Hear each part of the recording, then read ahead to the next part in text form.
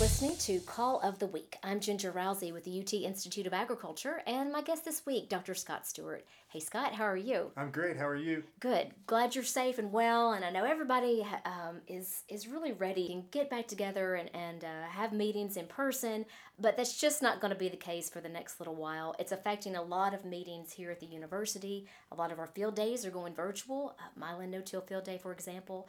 A lot of field days are being rescheduled. And Scott, you have some events coming up, your scout schools most notably, that are going to have a change in their format as well. Yeah, that's right. And in particular, the one that's coming up first is the Cotton Scout School, which is traditionally held the last Friday in May, and that's going to be the case this year, except this time it's going to be an online version through Zoom, because I know everybody's gotten pretty familiar with Zoom. And, it's not the best scenario. You're not going to get the opportunity to go to the field this year. But still, that has always been largely kind of a classroom style training program that goes over cotton growth and development, scouting of insects, scouting of weeds, recognizing diseases. And this program is really designed for people that are going to be scouting cotton either on their own or working for somebody this summer. So I still think there's a lot of value to attending it. And it's currently scheduled May 29th, and it starts at 8:30 and it's going to end at noon. Okay. Yeah. Traditionally we do after lunch go to the field session, Gotcha. and obviously we won't be able to do You're not that. sending them any lunch in the mail or anything like that. So tell me, how do you register? How do people get online and register for this Zoom? Is there going to be a link somewhere, or what's the process? And I've already published a link. We have our UT Crop News blog, news.utcrops.com, and you can go there and there's an article.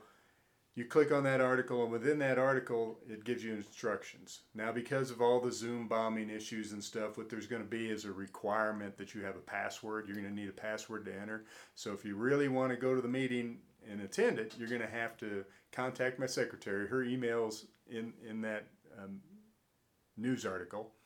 Email her that you want to attend. She'll actually send you the link, the passcode to get into the meeting. We'll also have CCA points. Okay. Yeah, how are you going to do that? Pesticide recertification is going to be kind of a similar process. People are just essentially either in the chat or by email. The only opportunity you're going to have to get points is to actually be there in person on the Zoom. Have to watch it live to get your points. Exactly. And that makes sense.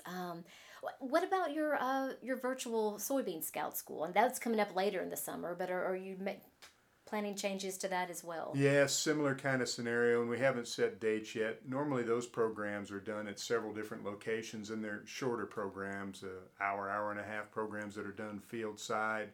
And obviously we won't be able to do that because our policy doesn't allow us to do meetings until after July 31st at the least. So we'll probably do an online soybean scout school. I should mention that for both of these scout schools, we have some really good internet resources, videos. You've helped develop a lot of that, talking about insect identification and scouting techniques. For example, you can go to our guide site, theguide.utcrops.com, and there's a lot of information about the pest and pest identification. There's also those videos linked there and elsewhere on utcrops.com. So they're not real hard to find. Certainly when we have those meetings, and we'll be highlighting some of those resources out there. But if you're really diligent and really doing this for a living this summer scouting, I think it'd be worth your time. They're really pretty well done. Yeah, well, and that brings up a good point, because here at UT we have made quite an effort to put a lot of educational materials online. They're out there. Maybe it's not as easy to find as coming to the meeting and having someone talk to you, but they're out there for you to access.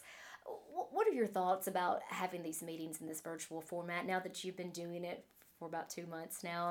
There's good and bad, but for educational programs, there's nothing quite like face-to-face, and especially when you're trying to learn to identify little insects. A picture on a screen makes it look like it's the size of a football, and you need the context of seeing somebody or seeing the size of it relative to other things, and so you definitely miss out on some things.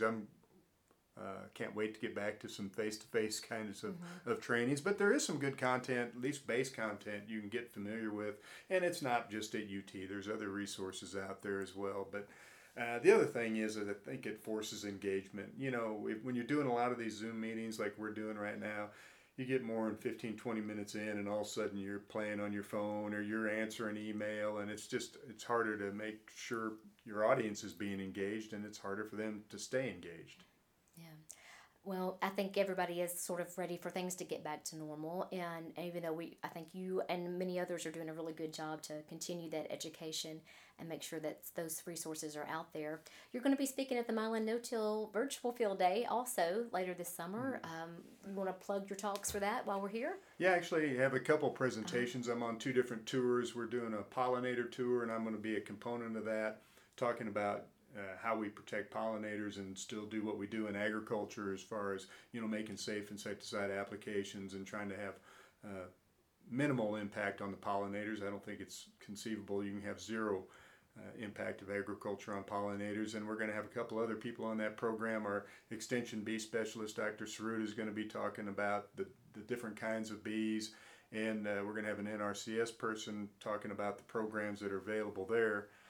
Also going to be in the cotton tour, which is a little broader program. It's going to talk about cotton, but it's going to be general cotton agronomics. A component I'm going to be doing along with my graduate student is talking about the different BT technologies that are coming out and the management of those major pests. Any upcoming talks about murder hornets? It's crazy, and I guess it does give you an idea how much impact the press can have, because I've had 4 or 5 people send me pictures or call me wanting me to identify hornets to make sure they're not the murder hornets. And our extension bee specialist, again, Dr. Saruta, is swamped with media requests and phone calls. I would just tell people that, they found a couple of specimens last fall in the Pacific Northwest. I don't think we need to probably be very alert for that one in Tennessee right now. Don't panic just yet. We've gotten a little bit off topic, but just to wrap up, you want to plug your dates for your virtual Scout School for cotton and soybeans. Yeah, the date for the Cotton Scout School is set. That'll be May 29th. It starts at 8:30 a.m. And again, you can find the link. I'll keep reminding people on our news, UT Crop News blog, and you can follow the information to get registered. The Soybean Scout Schools probably will not be scheduled until late June or July. Normally we do several of them. Now it's just going to be one in this kind of Zoom format. Gotcha. Well, thanks so much for being with us. And again, thank you out there for listening. I'm Ginger Rousey, and we'll talk next week.